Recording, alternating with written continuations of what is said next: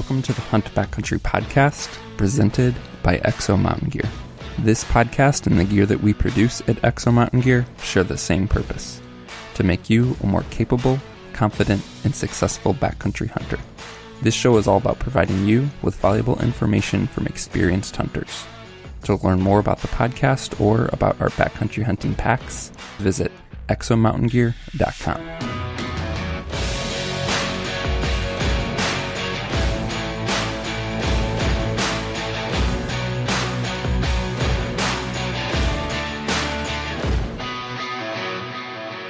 Welcome to the Hunt Backcountry podcast. This is episode 200. Crazy. 200 main episodes. We do the Monday Minutes, which there's a bunch of. So we're over 200 episodes altogether, but still to hit this number is it's pretty wild, man. Makes you think.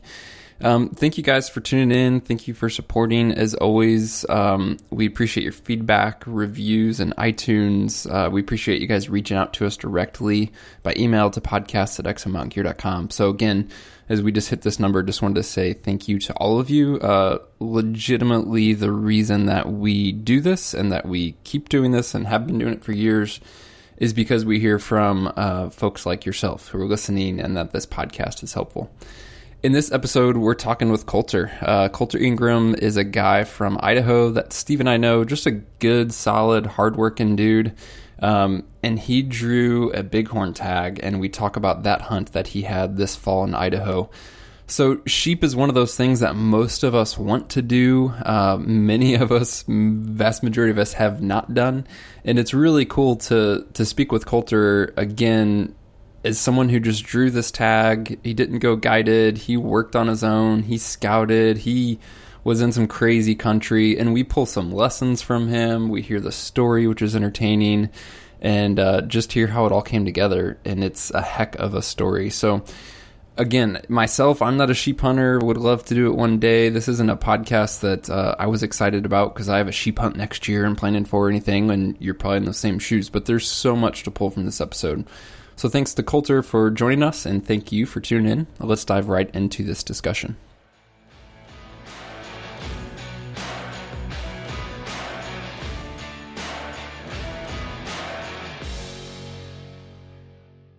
Well, Coulter, welcome to the Hunt Backcountry podcast, man. Thanks for joining us. Thanks for having me, guys. Excited to dive into this one, Steve. It's going to be epic, I'm sure. Yeah, I am, man. Coulter's a good friend, known him for quite a long time, and he's a fellow death hike attendee. Yeah. When I found out he drew this tag, I was pretty jacked for you, man. That's so awesome. Thanks, bro. It was. I'm still kind of in shock that I even drew the tag myself. So, yeah. Well, before we dive into the story, Coulter, just kind of give listeners some background context, introduce yourself, whatever you want to share there, whether it's personal background, hunting background, that type of thing. So yeah, man. I'm an Idaho native, born and raised here in Idaho. I've been hunting. I don't know. I've been getting drugged around the mountains from a very young age with my grandpa and dad. And yeah, man, I guess these last, 10 years, just taking it pretty serious. The whole backcountry and all that kind of stuff kind of taken off. But I don't know. I think I don't really do it for anything special. I do it because I love to do it. And I guess, not really looking for kudos, just love to hunt, and been doing it for a long time. That's cool, man. I got to ask before we dive into the story, because it cracks me up, man. I see even packing out this ram, you're wearing your Niners hat. They're undefeated right now. So where did that come from? Well, if you guys could see me, I actually have that hat on right now. But, I'm not surprised. Dude, I've just been a huge Niners fan ever since I was a kid. Like, I didn't have a choice. My dad and grandpa were Niners fans, so it was just kind of bred into me. But yeah, dude, it's been a rough few years for me. And then I knew what the team could be capable of, and here we are, 5-0. And everybody likes to give me a hard time, but I have some firepower to fire back at them now. So yeah. It's been good. It's definitely been some highs and lows as a Niners fan. Yeah. Oh, yeah, for sure. For sure. Cool. Well, that's enough of football, man. Let's get into this. So take us to your application process, how long you've been applying, and kind of lead us up into you getting the results and kind of how that went down. All right, yeah. So it was 2013. I drew a limited entry buck tag in Idaho, and then after that, it was kind of a sought after tag, and it was cool and all, but kind of not what I don't know, the hype. I didn't really fall into all the hype. So after that, I was like, I'm gonna start putting in for sheep, and and being an Idaho resident, it's, in my opinion, you're crazy if you don't put in for trophy species. But so yeah, I kind of researched. I started out putting in for a couple different units. The first, I believe 2-3 years, I put in for a different unit every year. But then I kind of got stuck on this unit 37A because it was a unit I'd be able to spend time in, I guess, prior to the hunt.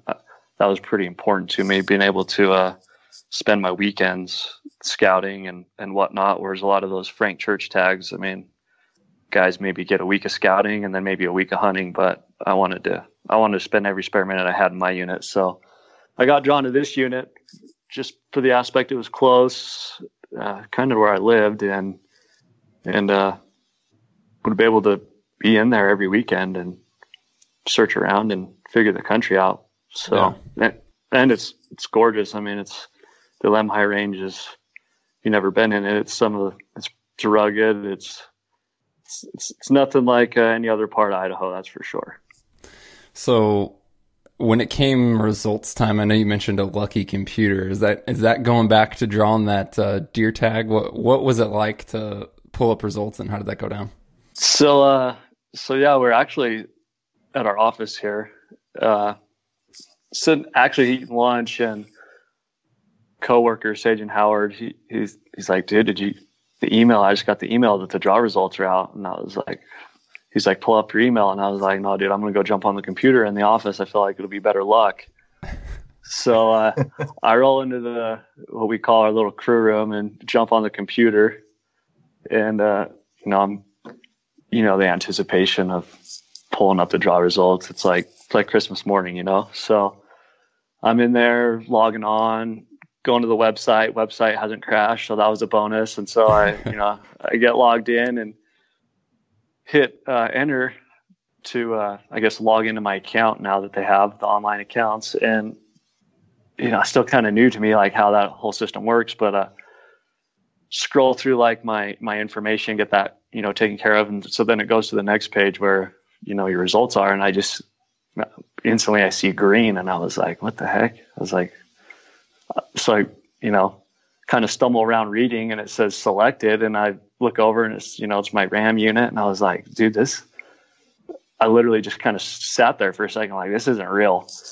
And then after it kind of sunk in, I literally started kind of like hollering, and the whole office started, like a couple of the coworkers come running back, like thinking something was wrong. And I was like, I just drew a sheep tag. I was like, it's okay. But yeah, man, it was definitely a moment that I still to this minute, it's hard to believe that I even drew it. So that's awesome, man. What is you'd been putting in for what, 5-6 years at that point? That's pretty good. Yeah, that's the other thing. That took me 6 years to draw this tag. I know. It'll be a lifetime of me trying to draw, other states' sheep tags, and I know there's plenty of residents who have been putting in for 20 plus years for sheep tags. So to be able to hunt, I guess, my dream tag, a Rocky tag in Idaho, and probably what I consider my prime age, it was kind of a dream come true. I was going to be able to put my all into it. So yeah, it was definitely a blessing in that way. Wasn't going to have to be some 60-year-old man going guided, I was going to be able to do it by myself. So yeah, that's awesome. It's funny, is I want to do moose first, probably, of the Idaho, of sheep and moose, left in Idaho for me. And but I've been putting in for sheep, just knowing I should probably draw that one at a younger age. Yeah, exactly. Yeah. That's for sure. It's as well as anybody that these mountains aren't getting any more mellow. No. That's awesome, man. Yeah. So once you kind of get over the reality of it. And as you said, you're still kind of comprehending that. But I'm just curious, like, as you started to then go into planning mode and looking at, I'm sure, your summer plans and calendar for scouting, and like, what were those first things practically that you were doing? Was it setting aside time? Was it looking at gear? Like, what type of decisions were you make to actually prepare for this hunt? So actually that day, after all the phone calls calmed down and, my heart rate kind of slows down and reality's kind of setting in, like, all right, it's time to start planning. Like, I've told a lot of dudes, my biggest resource for this hunt was, I'm hunting a species I've never hunted, an area I've never hunted. And, I'm a working dude. I work, 40 to 60 hours a week, and I'm going to have a limited amount of time to scout. So my biggest resource was calling Hunting Fool that day and becoming a member, which, I've gone back and forth with memberships with Hunting Fool for years now, but this gave me a reason to renew my membership this year. But they have a great resource of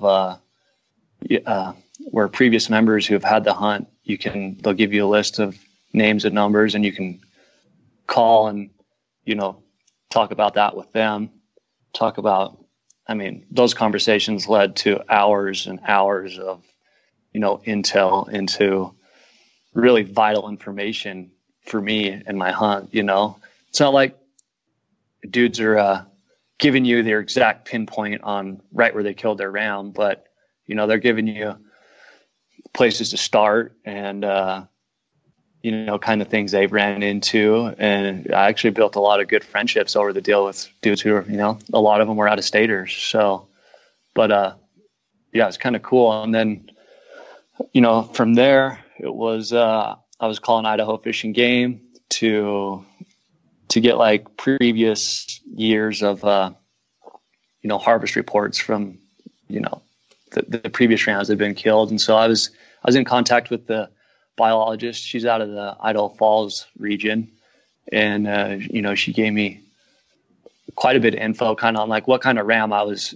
expecting to see in my unit, what the potential was and kind of what the average is. And I guess it gave you a good idea of what, when you did get out there and finally did seeing rams, that you kind of had an idea of how to judge them and kind of go from there. But yeah, those were what's that? I was gonna say, would you say that biologist, were you impressed by the information she had? As far as, do you feel like she spent time in the unit, or is it all just kind of secondhand information that she gathered just from harvest reports and stuff?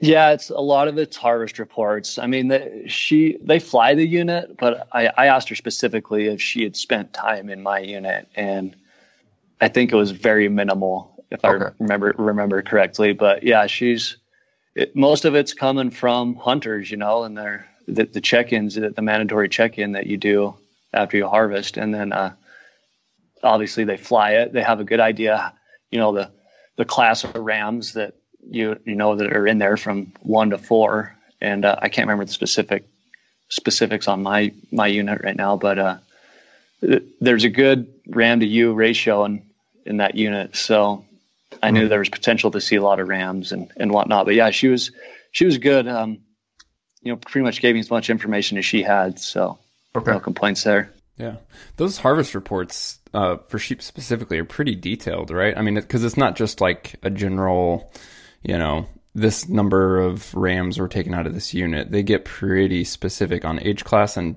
even location, right, within the unit? Right, yeah. So I didn't really know what to expect when I went into it. But yeah, when I showed up to the office there, and I checked mine in Idaho Falls, and that's where she's based out of. And yeah, man, it's a detailed sheet. They want to know where you harvested it, how you harvested it. They're asking you way more questions and kind of more, how many sheep did you see type thing. It was detailed, and, then they obviously plug your ram and becomes registered in their system. So I guess you're legal for life, but it's the aging thing. That's a pretty big deal. There's a couple people aging it, and I don't think anybody will ever know the true age of a ram, because there was a couple people there and they all went back and forth on how old they thought they were. So I feel like feel like an old sheep guide's gonna almost know more than some of the people trying to check in at Idaho Fish and Game, but that's my opinion. What was the consensus on your ram, age-wise? So they came up with 7.5. A lot of the people that, and myself, had it at 8.5. I mean, it's not that big of an issue, you know. Sure. It's just, I guess everybody wants an old as ram as possible. So. Yeah, for sure. Could you back up to Huntin' Fool a little bit? And just for listeners who might not be familiar with, it's not really a service that we've discussed, I don't believe, on this podcast at all. But for guys that might be a new concept to them, you mentioned you got contact information from hunters who had that tag previously, but kind of just give an overview. And I'm not asking you to be the expert here, but from a hunter's perspective, what is Huntin' Fool? What do you get out of it for a hunt like this? So yeah, Huntin' Fool, I mean, it's actually a monthly magazine where, you know, they break down state by state of, you know, drawing odds and, you know, stories of, you know, hunters. And it's really, I mean, it's a premium magazine. It comes wrapped. It's, you know, very well put together. It's, you know, it's like something you don't want to just throw on your coffee table and spill, you know, a beer on it. But it's a nice magazine, and it's based around just, you know, I kind of feel like the 40-hour-a-week hunter who's going to need some intel into an area that he's not, you know, he can't take 2 months and just go spend his time in a unit and dedicate his life to it. You know, he's still got his obligations at home and whatnot. But yeah, Jared Lyle, actually, he's the CEO of Huntin' Fool. He's from Salmon, Idaho, and he called me directly when he found out I had the tag, and he actually reached out to me before I reached out to them, and you know, it started a friendship to where, you know, I was calling and checking in and telling what I was seeing, and they're just super personable people, and they got hunt advisors. So, you know, any unit you draw, you know, out west, you can call them, and they're going to have somebody who's, you know, has some, you know, at that office who probably has some intel on your area and, you know, some points, and, you know, I guess it's there to help you out. And then, like I say, they'll give you a list of members who have had the tag previous, and you can call and contact them and, you know, kind of pick their brain with whatever type of information they want to share. So I think it's a great resource that is maybe undervalued for, you know, it's not going to help you on your general season hunt or anything like that. It's all about pretty much premium draw tags. And yeah, they're going to in my opinion, they're going to help you a ton. You made the decision, if I'm correct, pretty early on that you were pretty insistent on going bow only with this hunt. Was that a hard bow only? Was that I'd really like to do this with a bow, but I will get out a rifle? What was your decision there, and how did you kind of personally just arrive there? Yeah. So in the beginning, as soon as I drew it, I was telling everybody, I was like, oh yeah, dude, I'm trophy species. I want to take all the trophy species in Idaho with my bow. Like, that's my dream. And so I was like, Star of the Rocky. So I was dead set on it. I was like, there's no doubt in my mind, I'm not grabbing that rifle until last week of the season. So, you know, I'm having those thoughts. Well, it finally comes time, you know, I drew that tag on I believe it was a Thursday, and I was in that unit that Saturday morning. You know, I didn't waste any time. It's early May, or, you know, mid-May, and still snow on the ground. I mean, sheep aren't even where they're going to be, but I was there, you know, trying to get a lay of the country. And, you know, the more time I spent in there, I was like, and where they lived, you know, as the summer drawn on, and I was, you know, kind of figuring out where they hang out. And I was like, dude, I don't know if I'm going to be able to get a stalk in with the bow. Like, everything is rock. Everything you step on moves. It's noisy. It was just, so I had my doubts, and I was like, I don't know. It was to the point I was like, it's going to be kind of like a game day decision on where they're at. It's it's either going to be a bow or a rifle stock. And, I don't think you're going to really know until it comes to that day. But, it was deep down. I always wanted to do it with the bow. And, I guess, I don't know, in a way I had my doubts at times, but it all panned out. Yeah. We'll get to how it all came together for sure.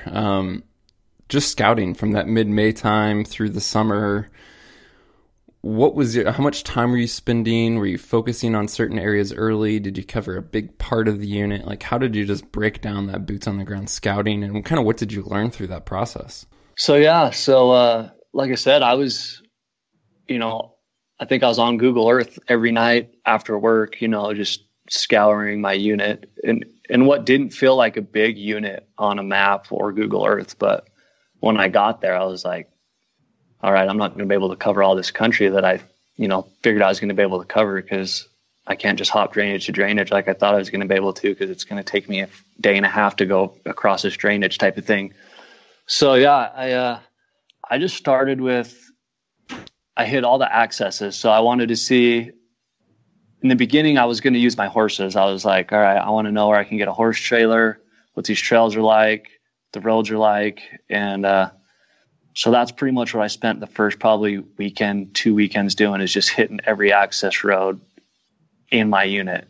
I pretty much started at the south end and worked my way north and hit which wasn't a ton of roads. I mean, honestly, it was like probably maybe eight to 10 at the most. And that kind of gave me an idea of what, my next weekends of scouting would entail. So I found out quick that, the trails are crap up there. I wasn't gonna be able to take horses. There's no water up high. So I knew instantly it was going to turn into backpacking every weekend.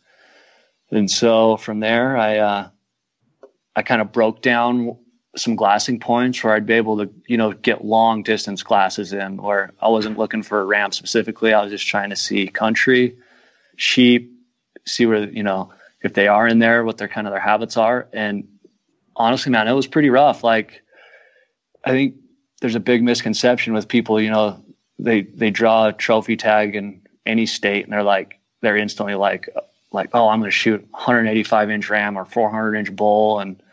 And cause I got this tag, and it's far from that.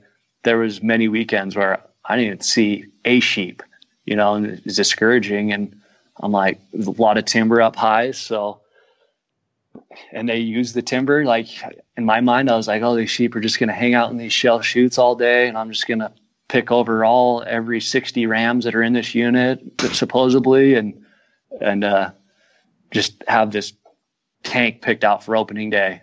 But it wasn't like that. It was tough, man. It was a grind. I would, it was usually at least 3,000 to 4,000 feet of just pretty much straight up vertical to get up to glassing points from the truck, and just camping on nasty rocks with, hauling my dog all over the country. And it was the most memorable.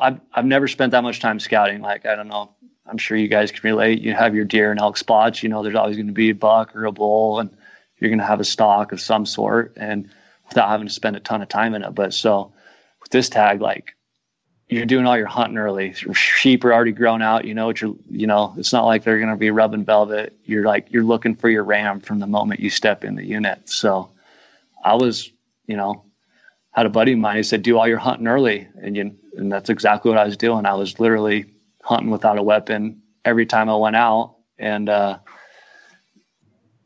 was frustrating at times. You see sheep, wouldn't see sheep. You'd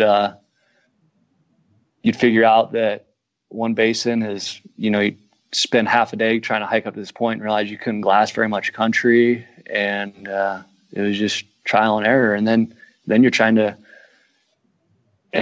find sheep. And in my opinion, there's a lot of dudes who think finding a mule deer a bedded mule deer is like the hardest thing in the world. Well, I challenge anybody that finding a bedded ram is probably the hardest thing to glass up. They blend in so well with those rocks that it's like unbelievable. So Did you know, it was, pick up anything that you think helped you over that time, or you just kind of begin to get an eye for finding them a little bit? yeah, it was honestly, I in the beginning, I found a couple in the snow is how I found them. Like they stood out so easy. And then I was like, all right, well, they're kind of hanging out here.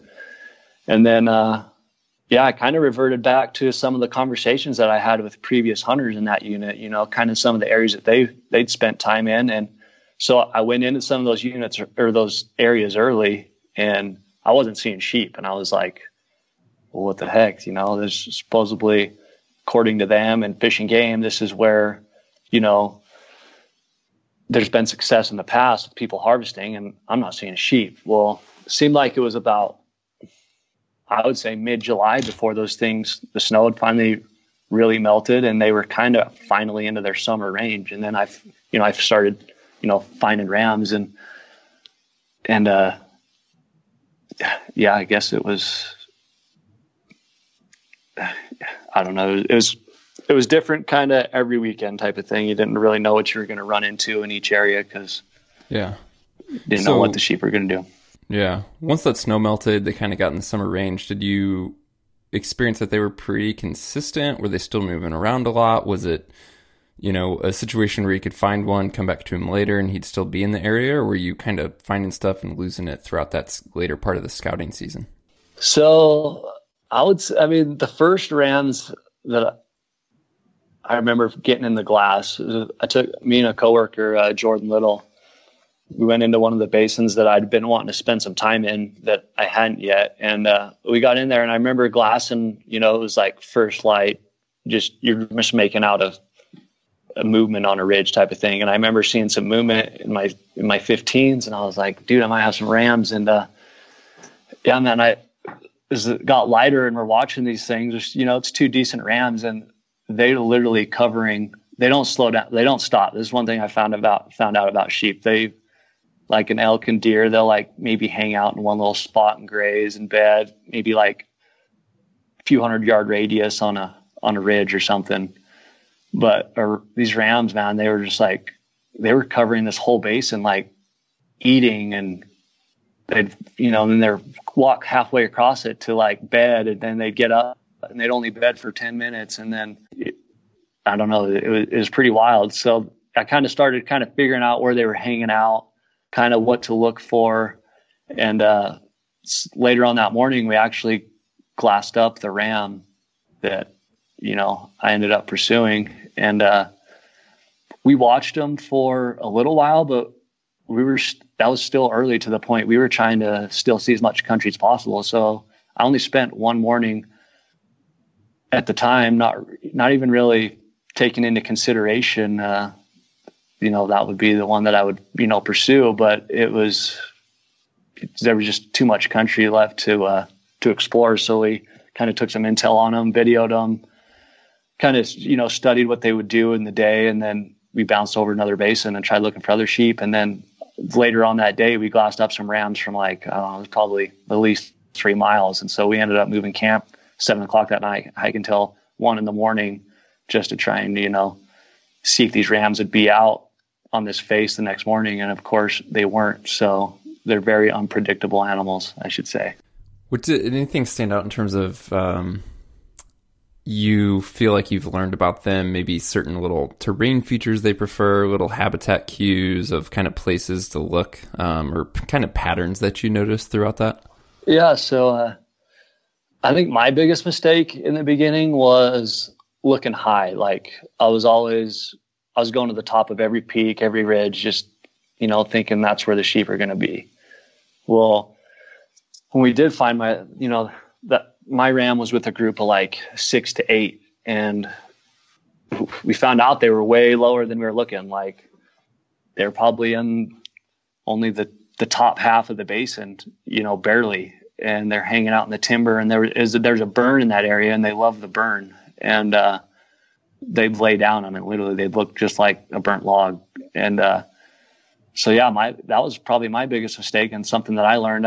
I had to force myself to quit glassing high. I mean, I probably do that with every species I hunt, but I had to really force myself to glass the sparse timber and whatnot, because that's where they were a lot of the times. You know, they weren't just hanging out in a open rock shelf or a scree field. They're milling in between trees and you know, hanging out in the burn. The burn was easier to glass than, you know, the thick timber. But I mean, they'd head right for the thick timber too, just like an elk or a deer, and then you wouldn't see them for hours. But yeah, I'd say that's probably that. And they can, elk and deer are usually up, you know, right at the crack of dawn, you know, up late. And the sheep, it was kind of like random. They might sleep in on you, or it might be midday before they really get up and move around. And so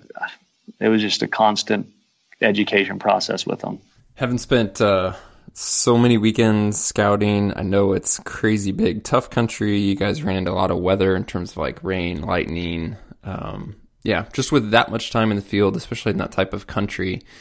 I know you mentioned to me before you just kind of relied on gear you knew it would work. But I'm curious, any gear lessons, highlights, failures, any issues, just because, you know, many of us don't get to spend that much time in that type of country. And I'm curious what, from a gear perspective, kind of what you learned or experienced as part of that. Yeah, so I didn't want to overwhelm myself with like a big gear buy, you know, going into this hunt. I was like, I'm just going to stick with what I have, what I know, which, you know, over the years I've collected what I think is a pretty good system. But I don't know. There was nothing. It was, I mean, honestly, it was just having some good rain gear.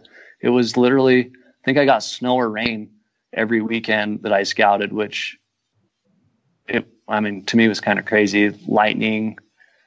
I never I think I had maybe like one just sunny blue scouting weekend, but I just kind of stuck with what I had. You know, I wasn't going to be like, oh, I need this ultra lightweight this, ultra lightweight that. You know, I stuck with, you know, the system that I use for deer and elk hunting, and it's you know, it was nothing crazy. I didn't want to put my focus into my gear. I wanted to put my focus into the hunt. So I didn't even, you know,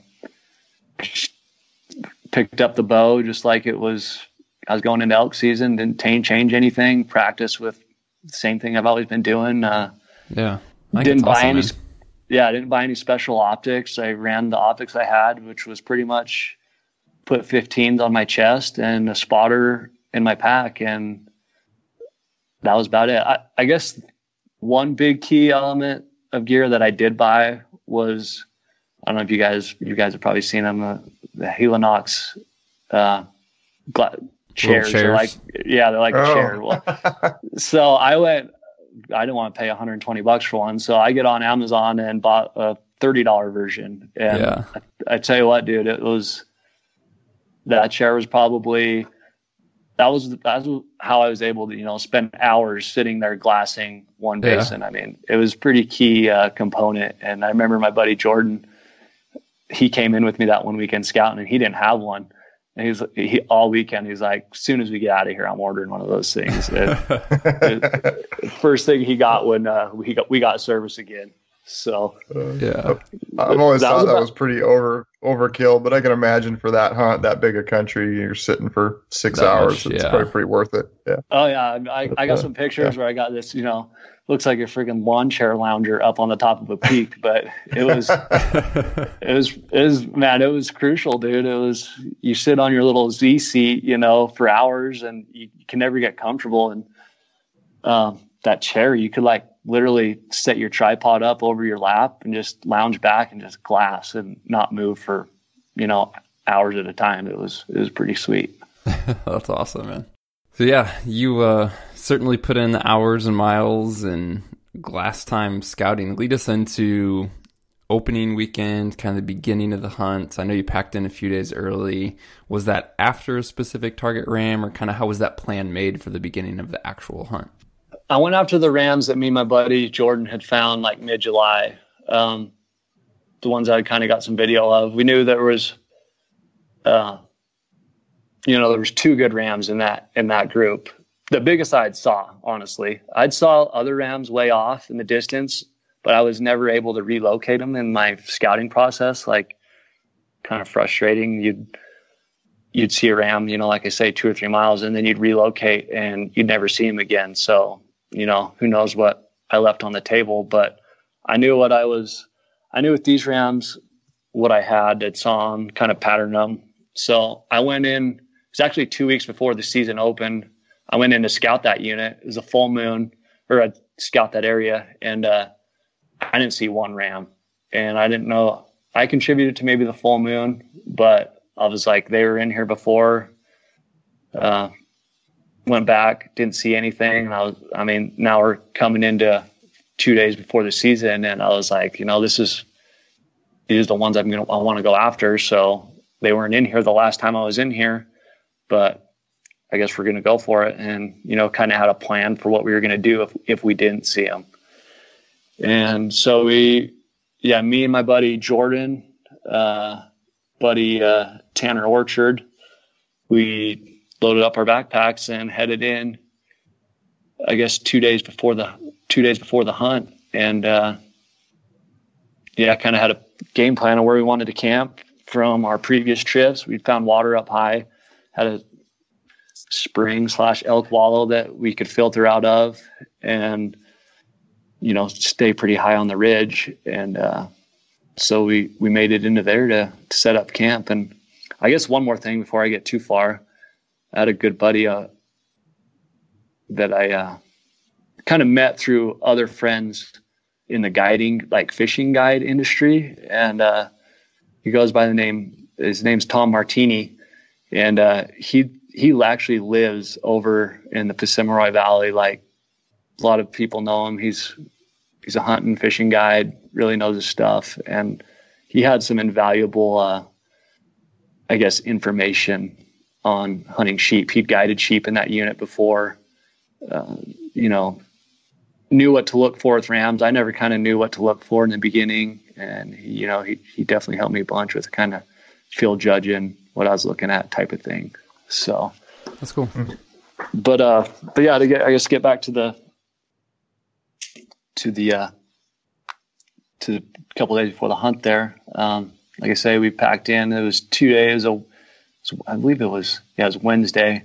Hunt opened on Friday, and got in there like 2:00 in the afternoon. Set up camp on the only flat spot on the ridge, barely big enough for 3 single man tents, and just started glassing and spent a lot of time. I don't know, probably a couple hours not seeing anything, and then we all kind of split up on the ridge, glass different stuff, the three of us. And then, you you hear the whistle, and your heart, kind of flutters, and what he's whistling for. And I look down the mountain or down the ridge, and my buddy Jordan's, giving me the come here sign with his hand. And so I go running down there, and sure as anything, those 8 to 6 rams that we'd found in mid-July are right where they were, or, they're right there where we left them then, and they're all hanging out together still. And so we kind of watch them. I think it was about 5:00. So we watched them all that evening, kind of just video, picture overload on your phone, something to look at while you're laying in your tent at night, and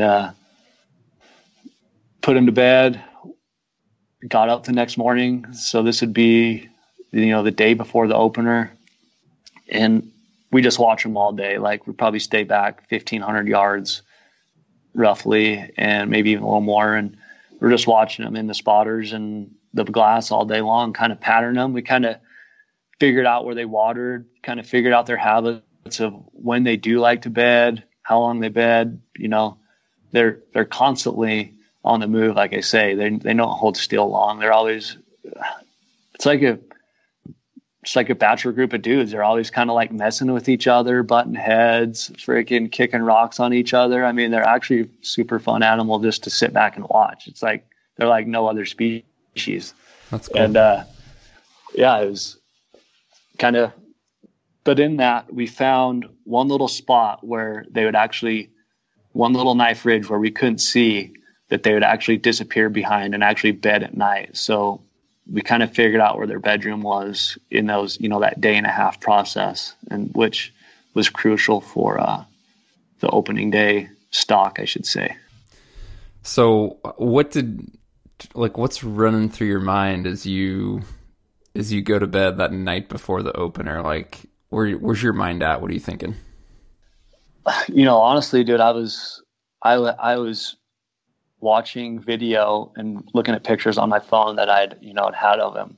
I guess in your mind, I told a lot of people it's a crazy pressure you put on yourself, because obviously you want to harvest a mature, big, ram, because it's the only one you're going to be able to shoot in your life. But you also don't want that to, I guess, be the guidance of your hunt. Like, you don't want to just go after inches in a way. You want to, I guess, enjoy it. So I was really having this battle in my mind of, is this the ram I want to take? Is he big enough? Is he going to score good enough? And I kind of had to like take myself back and be like, look, you're not in it for the score. Take this with your bow. This is an awesome ram. Anybody would love it. And so I was laying in my tent that night, having these conflicts in my mind, looking at pictures of him, video, trying to break him down. And I don't know. I was putting a lot of unneeded pressure on myself. But did you feel like you had the scoring down? I mean, did you feel like you had a good ballpark on what he was, or were you? I remember, like, on my mountain goat hunt, even going into the hunt, I still didn't know what a really big billy was, Right, yeah. Did you feel like you had that part down, or are you like, I don't know if this guy's big enough, or what was that process? Yeah, so, I mean, I'd spent hours, like, researching online, judging rams, watching videos, looking in the process of talking to all the previous hunters that have my tag through Hunting Fool. I'd pretty much... They've only been hunting sheep in that unit since 2005. And I think had a picture of at least, I would say, a majority of the rams that had been killed in that unit. Maybe I was only missing like maybe 5 to 6 pictures of rams. So I pretty much had a whole inventory of the rams, actual pictures of the rams that had been harvested in that unit. So I kind of like had an idea of what to look at, but it was tough. Like, I had my ram at a score, and it's crazy how just some mass on a ram can change his whole score. But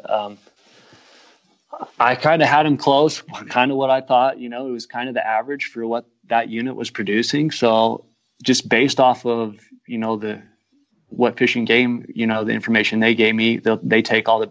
They don't score your ram, but they take the base measurements and the length of the antler. So I kind of knew where to base, my measurements off of. So I had a pretty close, guess in my mind what he did score. And, it wasn't anything close to that. You want that dream 185 inch ram, like, just looks like, the king of the mountain out there. But yeah, this ram was the biggest one out of, all the other 8 by far. And, had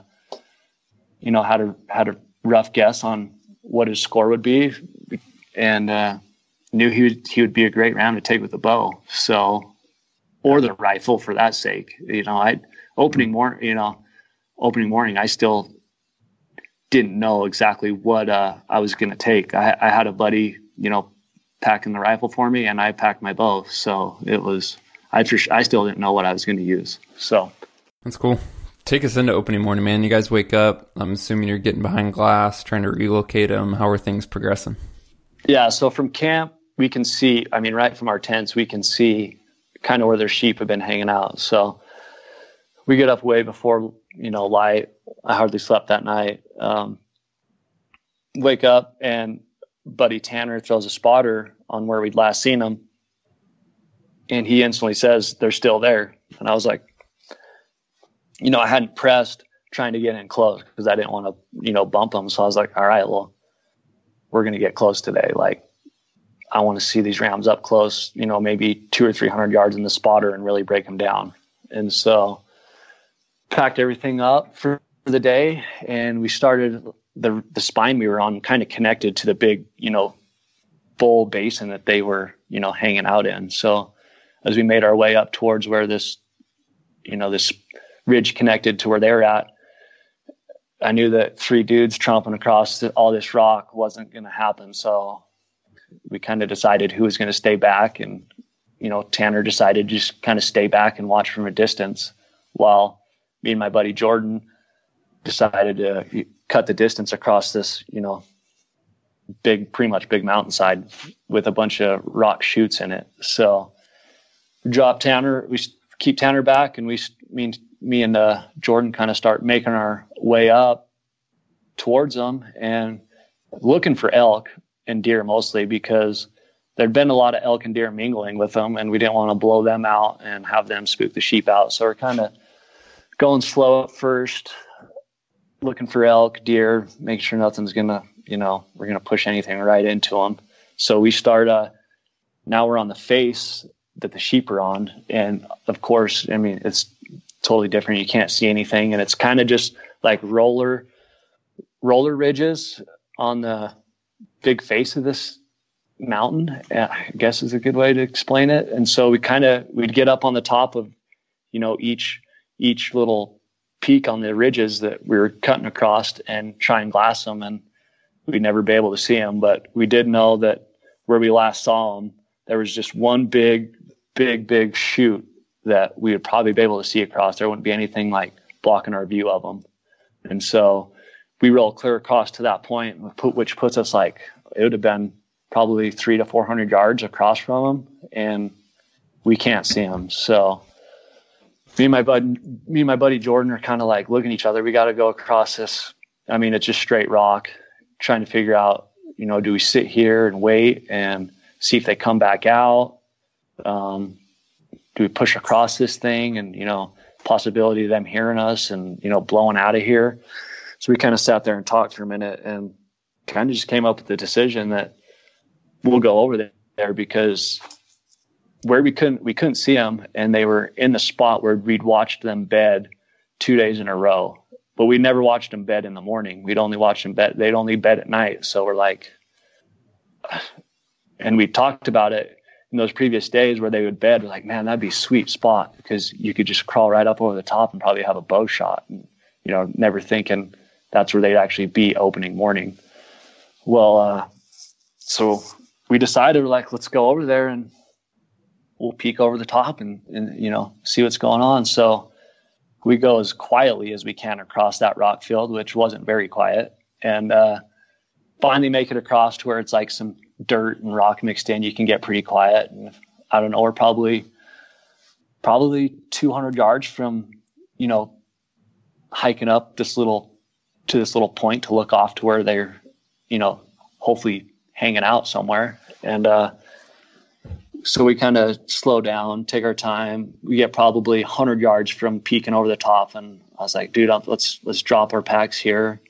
It's kind of game time at this point. I was like, I'm going to take my pack off, take my shoes off. I had some stocking socks I slid on, threw my net gaiter on to kind of cover my face, and grabbed the bow and knocked an arrow. I was like, dude, I'm gonna sneak up to the edge just to see if they're here.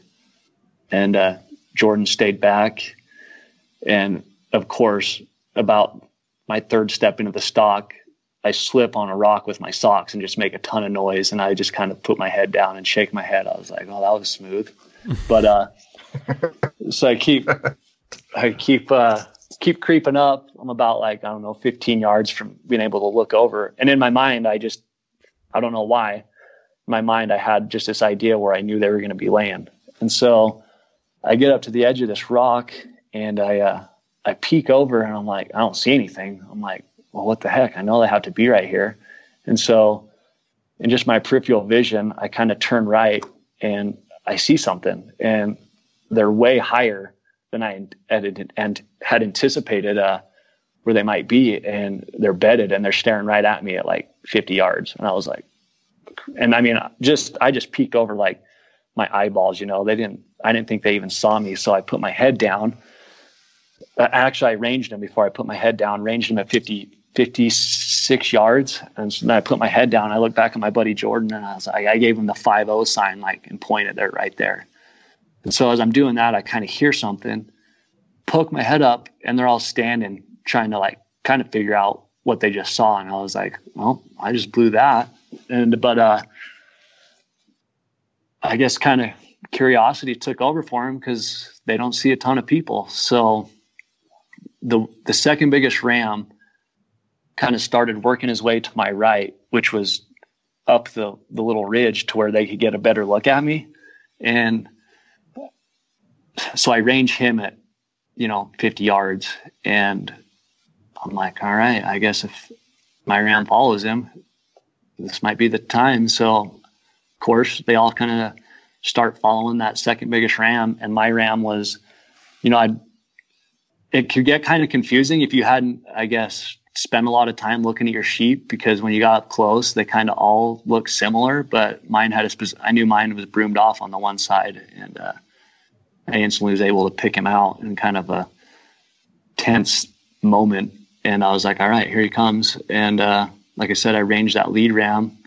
My ram stepped into his window where I'd ranged, and I drew back and just gave a grunt. And, with anything, it's like, it happens so fast. You don't even, instincts take over for sure. Like, I don't even remember really thinking, but I draw back and give him a grunt to stop him. And, he kind of stops broadside there. And I just remember I was super calm. Like, I didn't have any, I guess you call it ram fever or anything. I was just remember being super calm and kind of settling my pin and let it fly. And, I just see blood coming out of him. And I was like, kind of in shock that anything had even happened. I was like, what the heck just happened? Like this morning just turned from 0 to 100 really quick. Like, we were just trying to get a closer look at him this morning, and now I have an arrow in this thing. And so they kind of run to our right. They're all following my ram. He's leading the way. And the last glimpse I got of him, I can just see the top of his back and his butt, and he's swaying really hard. And so I asked my buddy Jordan, I was like, dude, is he swaying? Like, is he going down? And then they all take off again, and I lose sight.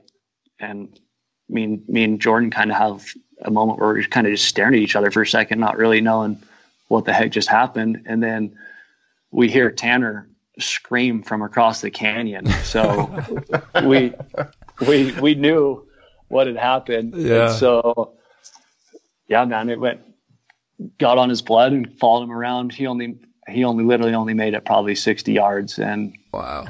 and turfed it, man. And I got to walk up to something that a lot of people dream about, and was able to do with my bow. It was just an unreal moment in life, I guess. That's amazing, man. That's insane. Was it so hard to like process and grasp it in that moment? It was, man. It was like, it was almost, I don't even know how to explain. It was like, I was literally walking around in it like a dream. I was like, here's this animal, I kind of revert back to, I'm like, kind of like the Indian days. I'm like, I just killed this with my bow. There's probably some Native Americans back in the day hunting these things with the bow here. Like, I might be the first person to ever do it here with the bow. And, those thoughts are kind of going through my mind. I was just like, couldn't believe that it just came together. The first stalk, the first hour of the opening day. Like, I'd never, in a way, I didn't want that almost. I was like, I wanted to spend a week out here, grinding, daylight to dark, just, putting work in now that it's finally the season. And so to have it all come together like that in the first, hour of the hunt, I was in disbelief. Couldn't really fathom what I just done, I guess, in a way. That's amazing. Well, you maybe didn't do it when season was open, but you certainly put in the work and the time for it beforehand. Yeah. It was, like I say, it was 2.5 months of every weekend, hunting without a weapon prior to the opener, I've never put in that much scouting time for a hunt in my life. So it was, it paid off, I guess, in a way, for sure. That's awesome. That's so awesome, man. But so when you got up on the ram, was the size you were expecting? Did you have ground shrinkage bigger? Yeah. So like the first thing that I kind of noticed after I was, obviously you're kind of just staring at the mask they have when you walk up to them. You're like, holy cow. And I remember putting my hand on his horn and thinking, I'd been envisioning that moment for like months, like the first time I put my hand on, its horn. And so I do that and kind of like just soak that in, like, oh man, this is unbelievable. And then I kind of start to like look at the whole ram itself, and I'm like, I had no idea really what I was looking at. I was always kind of basing them. They're the size of like a big mule deer, I guess. But to me, they're like an antelope on steroids almost. They got pretty small bodies that are just kind of like really stocky, and then they have these big heads and big headgear, so it was like he wasn't body wise, he wasn't near as big as I thought I was looking at this whole time. It was it's pretty crazy. Like they're definitely not a big animal, and I hadn't pushed in to get close to any of them all summer. I was always looking at them from a distance through optics. Yeah, right. So that's a good point. Yeah. I didn't really, they were a lot smaller body wise than I thought they were going to be. So the rest of that day, how deep are you guys? What's pack out? Did you stay in a night? Did you start to get everything out that day? What did that look like, taking care of that guy? So yeah, we actually kind of had some weather start rolling in, and, obviously we took a ton of photos. Like you only get those photos once in your life.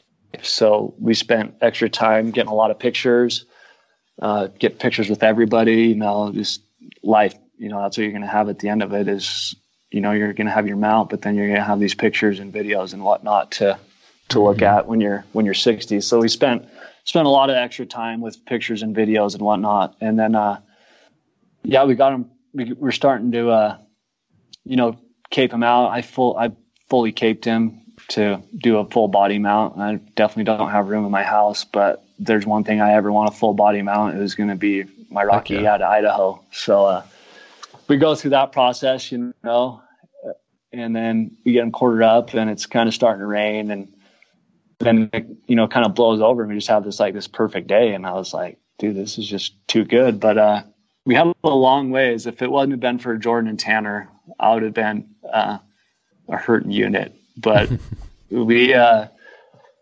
started towards our camp, I believe at noon, got to camp at about 2 or 3, and packed camp up, got everything on our back, which was way more, we had a ton of food still because we planned on being in there for at least a week. Right. And so we have a ton of stuff we got to haul out, plus, the sheep now. So, we fumbled and stumbled through a lot of nasty terrain with, heavy loads. That's where the XO came in, a lifesaver.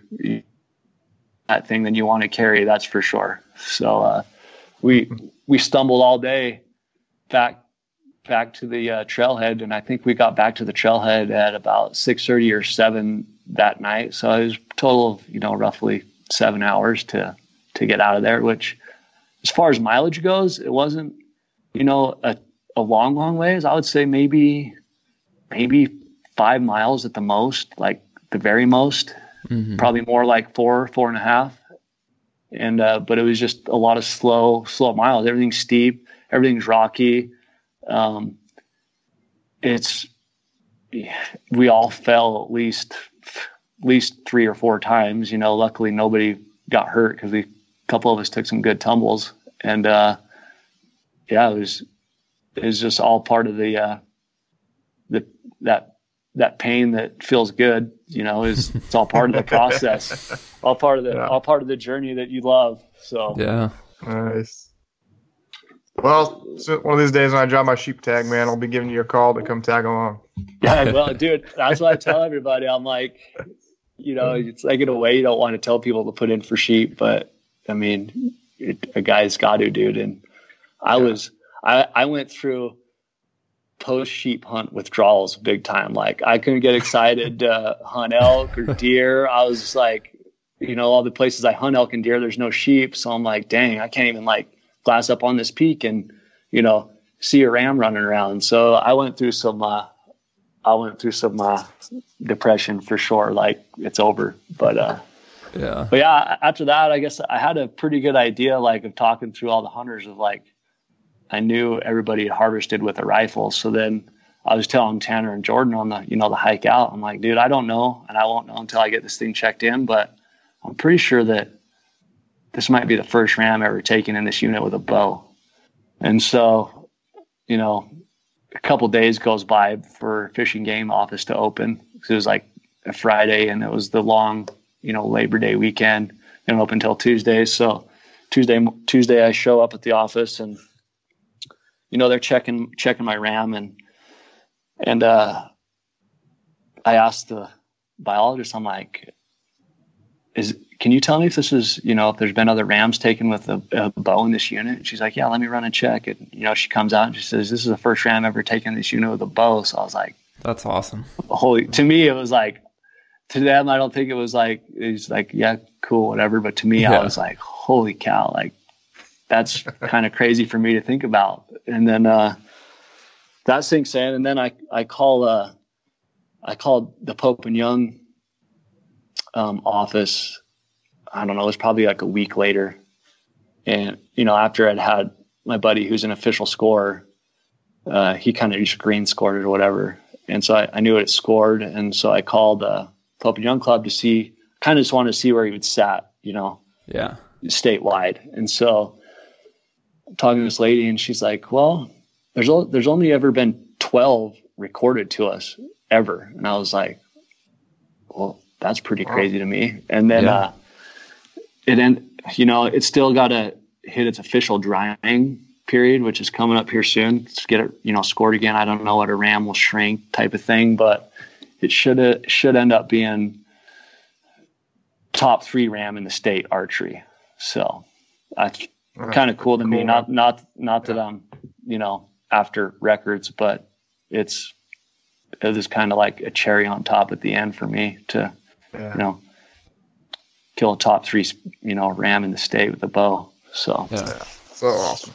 Dude, that's so cool, man. Thanks for sharing the story. It's, I'm sure has, not only been entertaining to listen to, but inspired a lot of guys to get out there and pursue just bigger adventures. And, for the guys who have been putting in to keep putting in, that's so cool, man. Like I say, just stick with your plan. It'll, you never know. It'll probably work out if you work hard enough. What it comes down to, I think the most, you don't have to be some crazy badass hunter taking all these trophies. It's just, you got to go out there and have the passion and do it and get after it. Well, hope you guys enjoyed that one. Don't forget, this month's giveaway is from Dark Timber Coffee, an off-grid food company. So go over to exomountaingear.com/podcast. Takes just a couple seconds. Get entered today. If there's anything else we can help you with, if you have suggestions for the show, questions, anything like that, shoot us an email to podcast@exomountaingear.com. We'll catch you next time.